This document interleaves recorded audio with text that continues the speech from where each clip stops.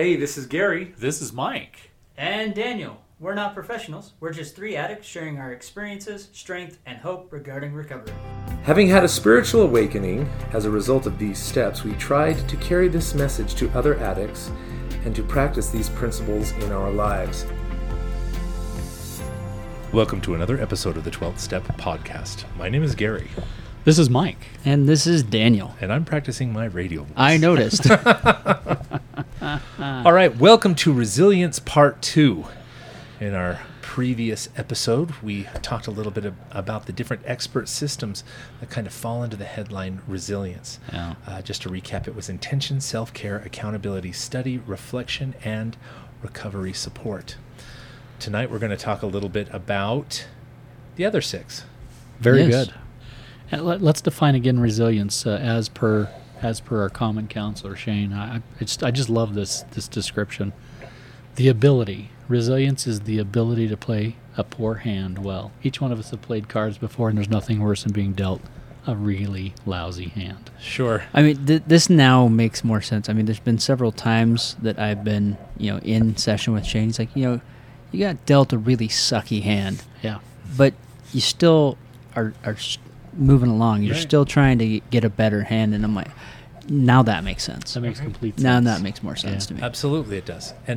And you're still in the game, and Yeah. it means you've got a turn to take and a move to make. That just Right. the gambler from Kenny Rogers is running through my head now. No one to fold him, no one to Oh, hold him. no. Oh dear. There'll be no sleep tonight.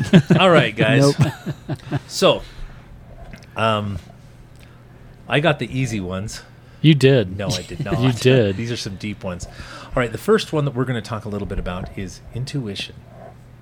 Yeah. That's one for me that I've had to really work on. That's definitely something, I wasn't really allowed to develop in my intuition, and that's something that I've always, especially with my last marriage, as growing up as a kid, I had gut feelings, but they were always like, nope, that's wrong. And so I learned that, no, those weren't real. And so, especially over the last couple of years, I've had to really rely on that is something. I need to pay attention to that. Right.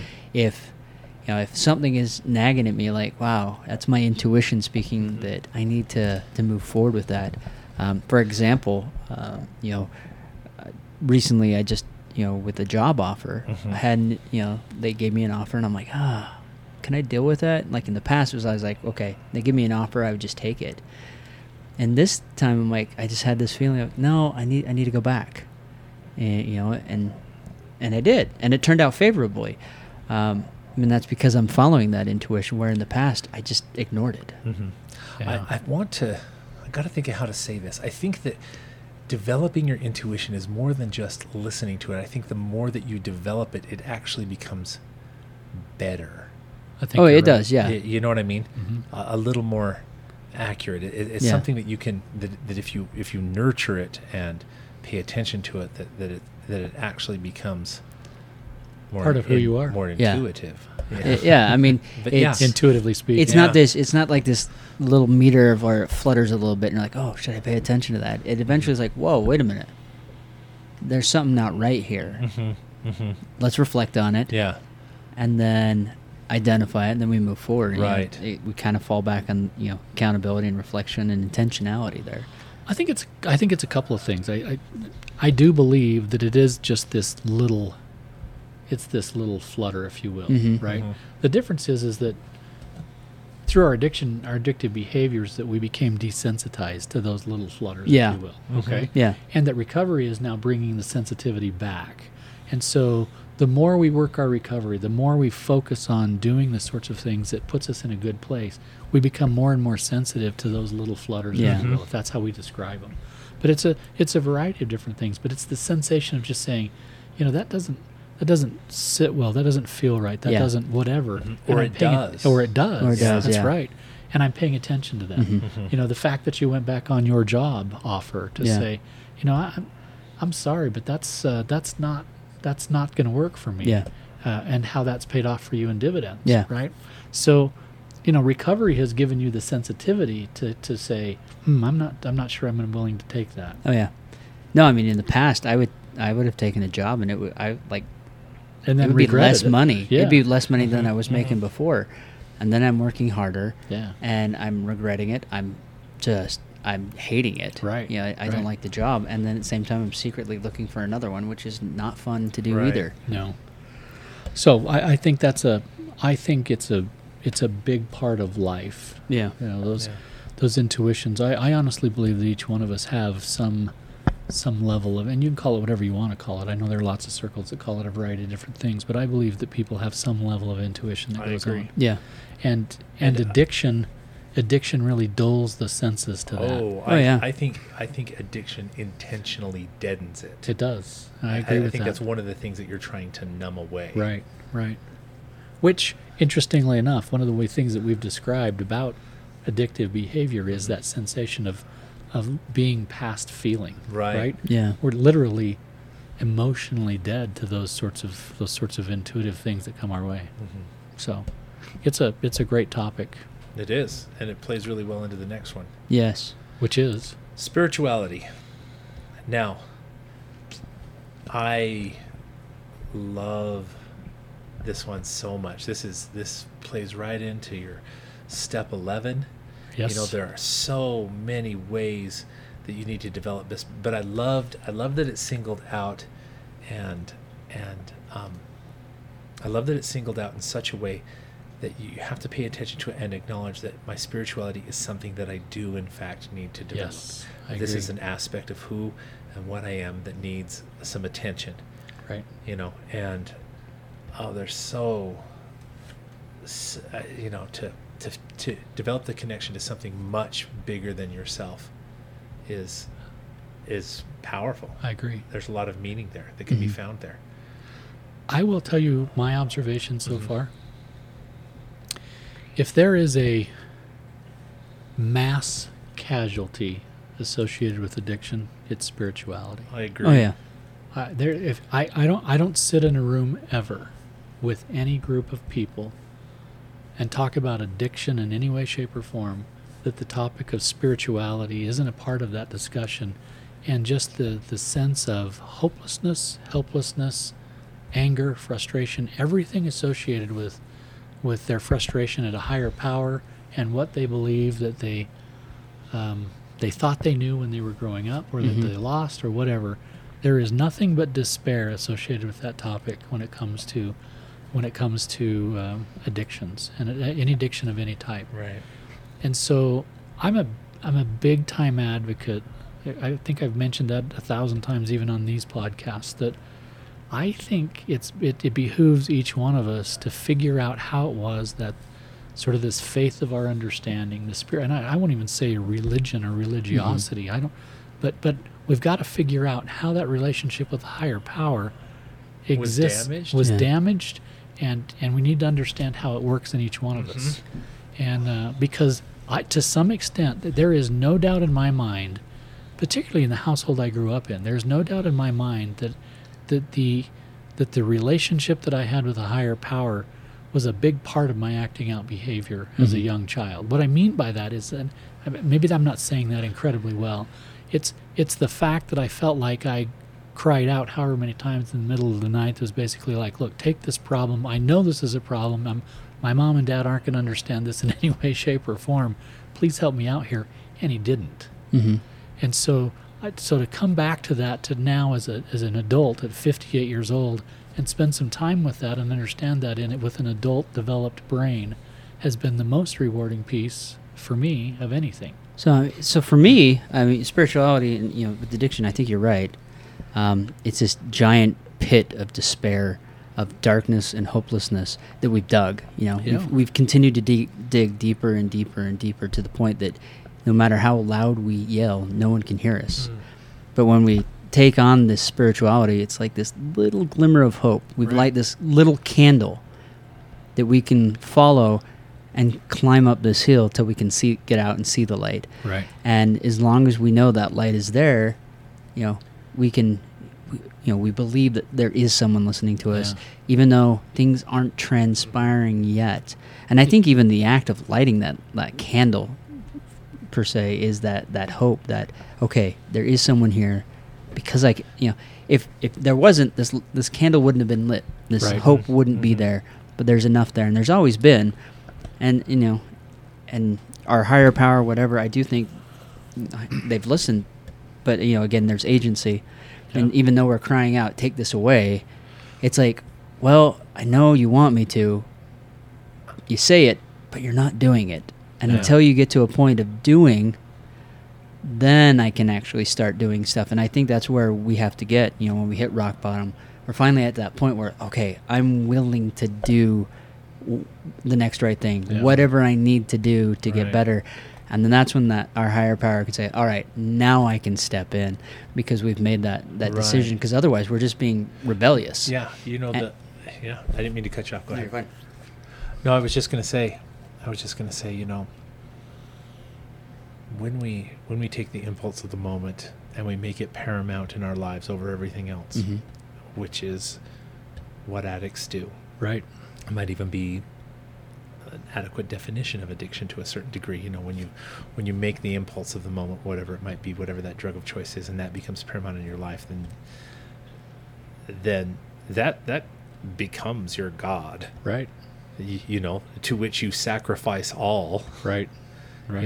And you very much can create your own. You can take your life and create your own little corner of hell. You can make yourself just absolutely wretched, miserable, and hopeless. Oh yeah. Now, what the biggest significance in my life is that I've been in that place, and I know very well what that feels like. Right. And like you said, Daniel, the first time that I was honest with the therapist and finally told another human being everything that I was dealing with, there was a fundamental switch. And he looked at me, and I thought there would be condemnation and all kinds of stuff about to rain down on me. And what I got was, now we can get to work. And from that point on, everything was different. And because it put a little spark of hope. Yeah. In a absolutely hopeless circumstance, there was a little spark of hope. And then suddenly it's like, oh, okay. I'm going to exercise some provisional beliefs. I'm going to exercise a little faith, and I'm going to start working on that. And we're going to see what's going to happen. And it didn't take, even though there was so much to do and so many consequences that needed to be cleaned up, for the first time in my adult life, I felt hope, and I felt connected. I started to feel worth. Right. And I attribute all of that to taking the steps, because just as easily as you can sculpt your life into a hell, you can make it into a heaven. You can. And it And takes I think that actually ties in really well with perspective. Yeah, right? Which is what I wanted to. I was going to feed right into this. In fact, a lot of times lying in bed, asking God or your higher power to take this from you, too often we have such a narrow perspective. Mm-hmm. We do. And there's a couple of ways I want to talk about perspective. I mean, first of all, it's so invaluable, and this can go right back to your recovery support. It's so invaluable to have the perspective of other people too, to kind of check where you're at and to give you a broader view. But when you can learn to look at your life, not just as what I'm doing in this moment, but also as almost a community of you across your life. Mm-hmm. The decisions I make today are going to affect the me of tomorrow, and the me of tomorrow, am I going to be grateful for the decision I made today? Right. And realize that when you cry out for relief from this, that I cried out for release from this for a very, very long time. And the moment I was ready to actually do what was necessary to do it, it was there. It was there. Just like that. Yeah. And that was a lot of work. It was a lot of work, but it came. Yeah. And I've often reflected, there's another one. I've often reflected back over my life, and I've thought, I don't think that I was ever abandoned. I think I had to get to a certain place to where that change could be affected. Yeah. You know what I mean? That's perspective. But I like the idea The Sage 3 book uses this wonderful relativity comparison about a train. And I know that we've mentioned it before, but you got to think of yourself as a passenger on the train, moving from car to car. You know, sometimes you're in the sleeping car, and sometimes you're in the you know, dining car, yeah. whatever. You know, but you've also got to look at yourself from the perspective of the person on the hill that can see the train and its entire journey and knows what's coming. Yeah. You know, we talked a little bit about self-care, and sometimes I'd jump in bed and say, I don't want to brush my teeth, you know, screw you tomorrow, Gary, but I think, no, I better get up and do it. And then in the morning, it's like, I'm so glad I brushed my thank you teeth. last night, Gary. Yeah. You know, you saved me again. But you see what I mean? Oh, yeah, There's absolutely. a perspective, and you've got to learn to look at yourself as a work in progress, and the kind of work in progress that takes a lifetime to complete. Right. Yeah. I mean, my perspective's definitely changed over the years, because I remember I always thought of this addiction as a curse. Like, wow, why was I cursed with this? Out of everything in the world, why this? Why this? You know, and now that's changed. That perspective has changed to something more, you know, based in gratitude. Like, wow, if it wasn't for everything I've gone through, you know, all these people that I've helped because of my, you know, what I've gone through, my so-called curse, you know, I have a very unique set of skills because of it, and a unique set of circumstances that relate with other people. And because of that, I can talk to them. I can empathize with them. I can know what that's like, and I can help them out when they're in those darker places. And something that I once thought as a curse is now a gift. It's a tool that I can use to help others. And it's such an amazing shift in that perspective, because now it doesn't weigh me down. Right. It's something that, okay, you know, that was then, this is now, and who can I help? What can I do moving forward? Which is another reason why we made this podcast. Yeah. I'm actually going to add an interesting take on the topic here. We're talking about perspective and about spirituality almost sort of simultaneously. I'm going to add a perspective here that may or may not be accurate, but it's my perspective. My perspective is that I don't believe that anybody will find true recovery until they've tackled the elephant in the room, which in a lot of cases is the topic of spirituality. I just don't believe that it's possible to get past that. And I don't think it's any small thing that when we start talking about the steps, that steps 2 and 3 are right at the very front of what we talk about. Step 1, I have a problem. Step 2, that's right. there's something that can solve it. That's right. And I can't. What does it say? Step 1, I can't. Step 2, he can. Step 3, I'm going to I'm let him. going to let him do. I'm going to let him. Yeah. So there's that's not that's not just by happenstance. No, it's not. So my point is that, and I don't think I'm stepping too far out on a limb when I say that's an elephant in the room that every addict is going to have to address. They're going to have to deal with that particular topic in terms of how that played into their addictive behavior, and therefore how it's going to play in their recovery. It has to come out. Yes. It simply does. And I don't think true recovery can occur until somebody does. That's my perspective on the topic of spirituality. Agree. Okay. I just wanted to put that out there. Because, you know, there's a lot of people who, if there's a casualty at all, if there's a casualty of addictive behavior, it's that very topic. It's interesting to me that in a lot of ways, it can almost be I almost want to say it can be the first casualty. Yes. You know, I think you're right. And it's so interesting to me that, you know, the 12 steps are described as a spiritual recovery. Yes. It's a spiritual process. That's right. You know, it's a spiritual process that you go through, and that's not by accident either. No, I don't think so at all. I don't think so at all. Because no, you're absolutely right, and there's a reason that it's so that your higher power, God, is so intimately intertwined with all of the steps of recovery. Yes. You know, because you really do have to get right with your higher power. You do. You know, and I will tell you that with step 11 kind of stuff, your understanding and perspective of who and what that is deepens dramatically. Absolutely. If you absolutely, if you it has to. You have to It surrender has that to. to the process. Yeah. But yeah.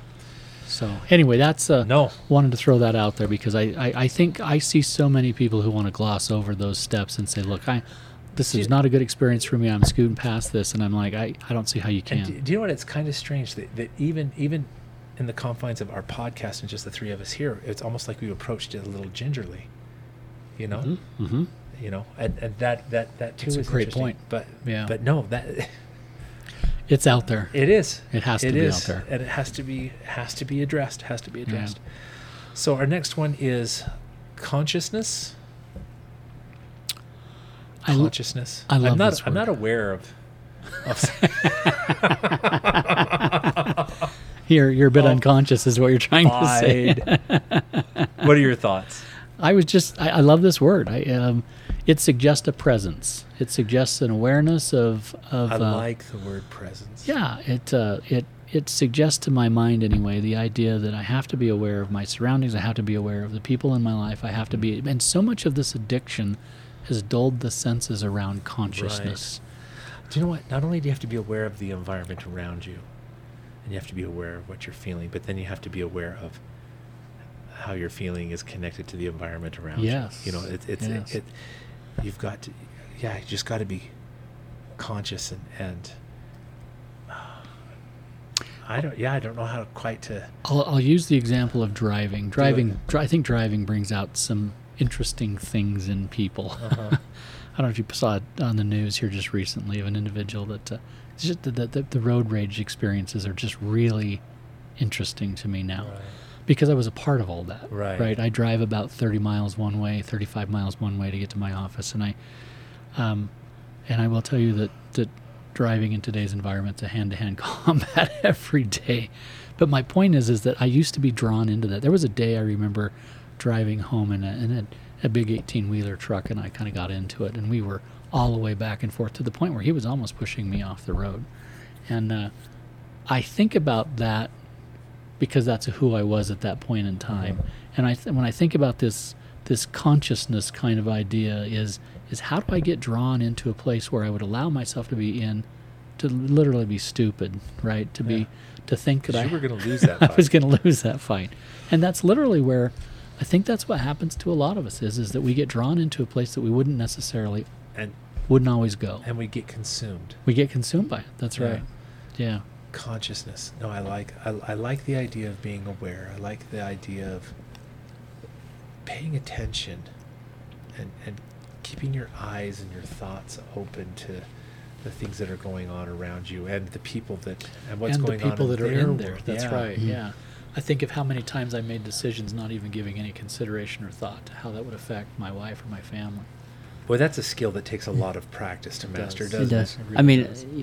at least for me in my addiction, I was not aware of the ripples. You know, I was just like, oh, it's just affecting me. It's not damaging or hurting anyone else. Dear. But then, after years of this, you look back and you're like, oh my gosh, like, Yeah. I wasn't lobbing a teeny pebble into the pond. I was throwing a freaking boulder in there. And the ripples were just hitting everything and sloshing like in the pond. Tsunami level waves of Yeah, and I mean, I'm still dealing with some of those after effects with my older kids, which is not fun. No. My oldest daughter is getting married in October, and I may not be at the wedding, and I have to accept that as part of one of those consequences. The door isn't completely closed, but it's just cracked. It's cracked not wide open. Yeah, there's a crack there. Yeah. I have to wait for her to be able to step forward and come to me and say, "Okay, I'm ready." But that's one of those side effects, and it's because I was not conscious of what was going on around me. And Daniel, you make such a good point. I can't imagine how. Do you know? It's kind of strange because in a lot of ways, I think back to the years in the moments when I was most active in my addiction. Mm-hmm. Right. And do you know what? I can't remember the events that were going on in my life around those times. Yeah. Right. Like things that should have been significant, like, don't you remember when this? I was like, no, I was so consumed and oh god. Well, yeah, I mean, my older kids are like, there was things that happened, and we want you to, say you're sorry for X, Y, Z, and I'm like, I don't even remember that. I don't even remember. And it's because I was so consumed, and I don't, and so I just have to say, I'm sorry I did that. I was in the wrong, Yeah. and just own it. Go back to being accountable. Right. Even though I don't remember. I mean, I could easily just say, that never happened. What are you talking about? But then that's just me being in that Gaslighting. crappy place, Yeah. gaslighting. Being and unconscious yeah, of what you're doing. yeah, not being conscious and not taking accountability. Yeah. Consciousness. Because point. I'm pretty sure they're right. Yeah. Yeah, we was were unconscious. Crappy. Yeah. We lived a life of unconsciousness. Yes. So I want to remind all of our listeners right now that we're talking about the topic of resilience. Yes. And that these are expert systems. And when we say expert, we have to evaluate whether we're, on a scale of 1 to 10, are we a 1 or are we 10? But these are areas that we need to develop capability and mastery in Yes. in order to develop resilience. That's what we're talking about here. Now, this isn't intended to be a comprehensive list or an exhaustive list, I guess I should say. It's fairly comprehensive but not exhaustive. And there may be things for each one of our individual listeners unique to them that we're not talking about. So just be aware of that. But again, this topic of resilience, the ability to play a poor hand well. Love that definition. Yes. So And the other thing I would add to this is, as you're working your recovery, you may not be, some may be high, That's some may be exactly middle, right. some may be low. You need to work on these. Yeah. No one's going to be perfect across the board. That's right. That's right. Great point. Great point. And the next one, we've talked about consciousness. The next one is compassion. Yeah. Compassion. Compassion. Compassion. This one, the hardest one for me was being compassionate towards myself. Yeah. Yeah, it was easier to be compassionate towards others in my, during my addiction and stuff like that. But even then was kind of false. It wasn't as good as it could have been. But it was still a lot better than I ever gave myself. The description I give more than anything is that is to be sitting in a room. Again, that the description is past feeling, right? Mm-hmm. And past feeling was to see others affected by either the things that I did wrong or the things that I didn't do or whatever the case may be, who were affected in my world and not caring. Yeah. I mean, it was a place of just, well, you hurt me, and so this is just me getting even with you. It was a space of non-compassion if I've ever been there, and I that's a place I never want to go back to. And if it wasn't that type, it was, I'm not comfortable with this, so I'm going to crack a joke. That's right. Or I'm going to change the subject to something else that I can feel okay with. That's right. That's right. Those are all very real experiences in my universe. So, that compassion that's a difficult one for me. And quite honestly, you just don't turn the page on that overnight. Mm-mm. That takes No. years to develop. That just simply does. Yeah, I'm still working on that one. Yeah. I mean, there are times where I still, my younger kids, I have to sit down. I can start seeing things because I'm being more attentive. I'm following that intuition. Like for example, my boy walks into his room and I haven't seen him for a while. Yeah. So I'll walk in there and I'll sit down. What's going on? And then he'll start talking to me. Like maybe I said something, I didn't mean it in a way, but my voice slightly raised, and he took that as me yelling at him. Mm-hmm. And so we would sit there and we'd talk, but I'd have compassion and hear him out. Now it's like, what are you again, not being like, what are you talking about? I didn't raise my voice. Like, I'm sorry that upset you. And let him get those emotions out and let him talk about that and have compassion. I'm like, okay, how can I change that? Right. He's 6, but he gets to feel like, oh wow, I have a voice and how I can change the situation. Dad's actually paying attention. He's validating what I'm feeling. Because I remember as a kid, if I would have said that, it would have been, shut up. What are you talking about? I know how that would have been at my house. Yeah. My mom would have said, you're too sensitive. Oh, yeah, or that. I would have got that. Yeah, you're too sensitive. Why are you being a sissy type comment? And it's just like, I don't want to instill that with my kids. Right. I want to show them something different, especially as I'm learning about this. And then when I step back from that, then I have to be compassionate towards myself. Like, oh man, because there would be several times, even a couple years ago, I'd come back like, oh, I'm a crappy dad. Right. Instead, it's like, okay, I made a mistake. Let's correct this. Yeah. So the next time, this isn't an issue for either of us. Good stuff. Good stuff. All right, Compassion. Gary, last one. All right. Mindfulness. This one's got a great description right here on the page previous. I love this. Maybe it's 2 pages. These are the things that identify specifically with mindfulness, and there's some here that are Improved focus and attention, Mhm. lowered stress, higher resistance to damaging effects of cortisol, the stress hormone. Right. Yes. Right. Emotional self-regulation is more effective. Reduced brain cell loss associated with aging. Reversed memory loss. Increased tolerance to pain. Many regions and parts of the brain became more dense, consequently more functional. Capacity for making good decisions improved dramatically, and cognitive performances improved significantly. Mindfulness. Yeah. If there's a topic out there that I think most people are interested in, particularly in today's day and age, it's peace. It's this idea of peace.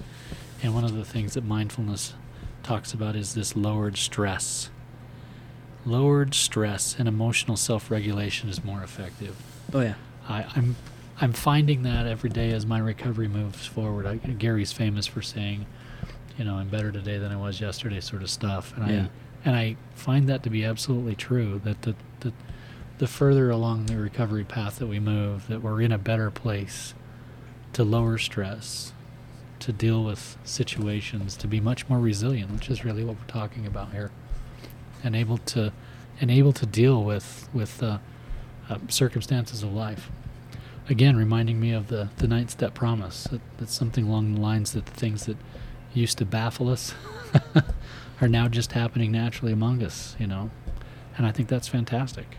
I actually like how this one's the last one, because if you look back at the list, each one of these are kind of, play into being mindful. Right. Mm-hmm. If you're being intentional, if you're, have self-care, if you're being accountable, if you are studying and learning, all of these things can tie into being into mindfulness. Yeah, very easily. I wonder if the order that these are presented isn't. I think it's an intentional decision. It probably is, because it does seem Carnes. to build on itself quite a bit. It does. Yeah. It does. So, mindfulness has been wonderful. Again, there are times where I can start feeling the stress or my anxiety, where in the past it was just that was immediately the sign to go, go act out. Yeah. Now it's like I can feel it starting. It's like, oh, well, I need to go do something. I need to go deal with do this, some self-care. I need to go change the environment, lower my stress, go connect with someone or do something, whether that's a conscious act, whether that's go be compassionate and help someone.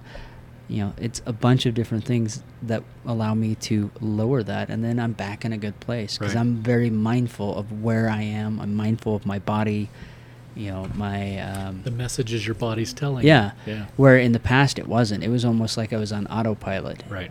And so now I'm very mindful of those things, and I can, self-correct. Yeah. Mm-hmm. Yeah. Good stuff. Well, there it is, Gary. I think we've talked about 12 expert systems that lead us toward greater resilience. All right, guys. Remember, resilience, the ability to play a poor hand well. Yeah. And we get those every now and then. Yes, we A do. lot. You may find that things are going really well, and then you're dealt a bad hand, but that doesn't mean that you're out of the game, like Gary said. You can lean on these tools, these expert systems, and still get through that game and survive till the next round. Yeah. Great stuff. Great stuff.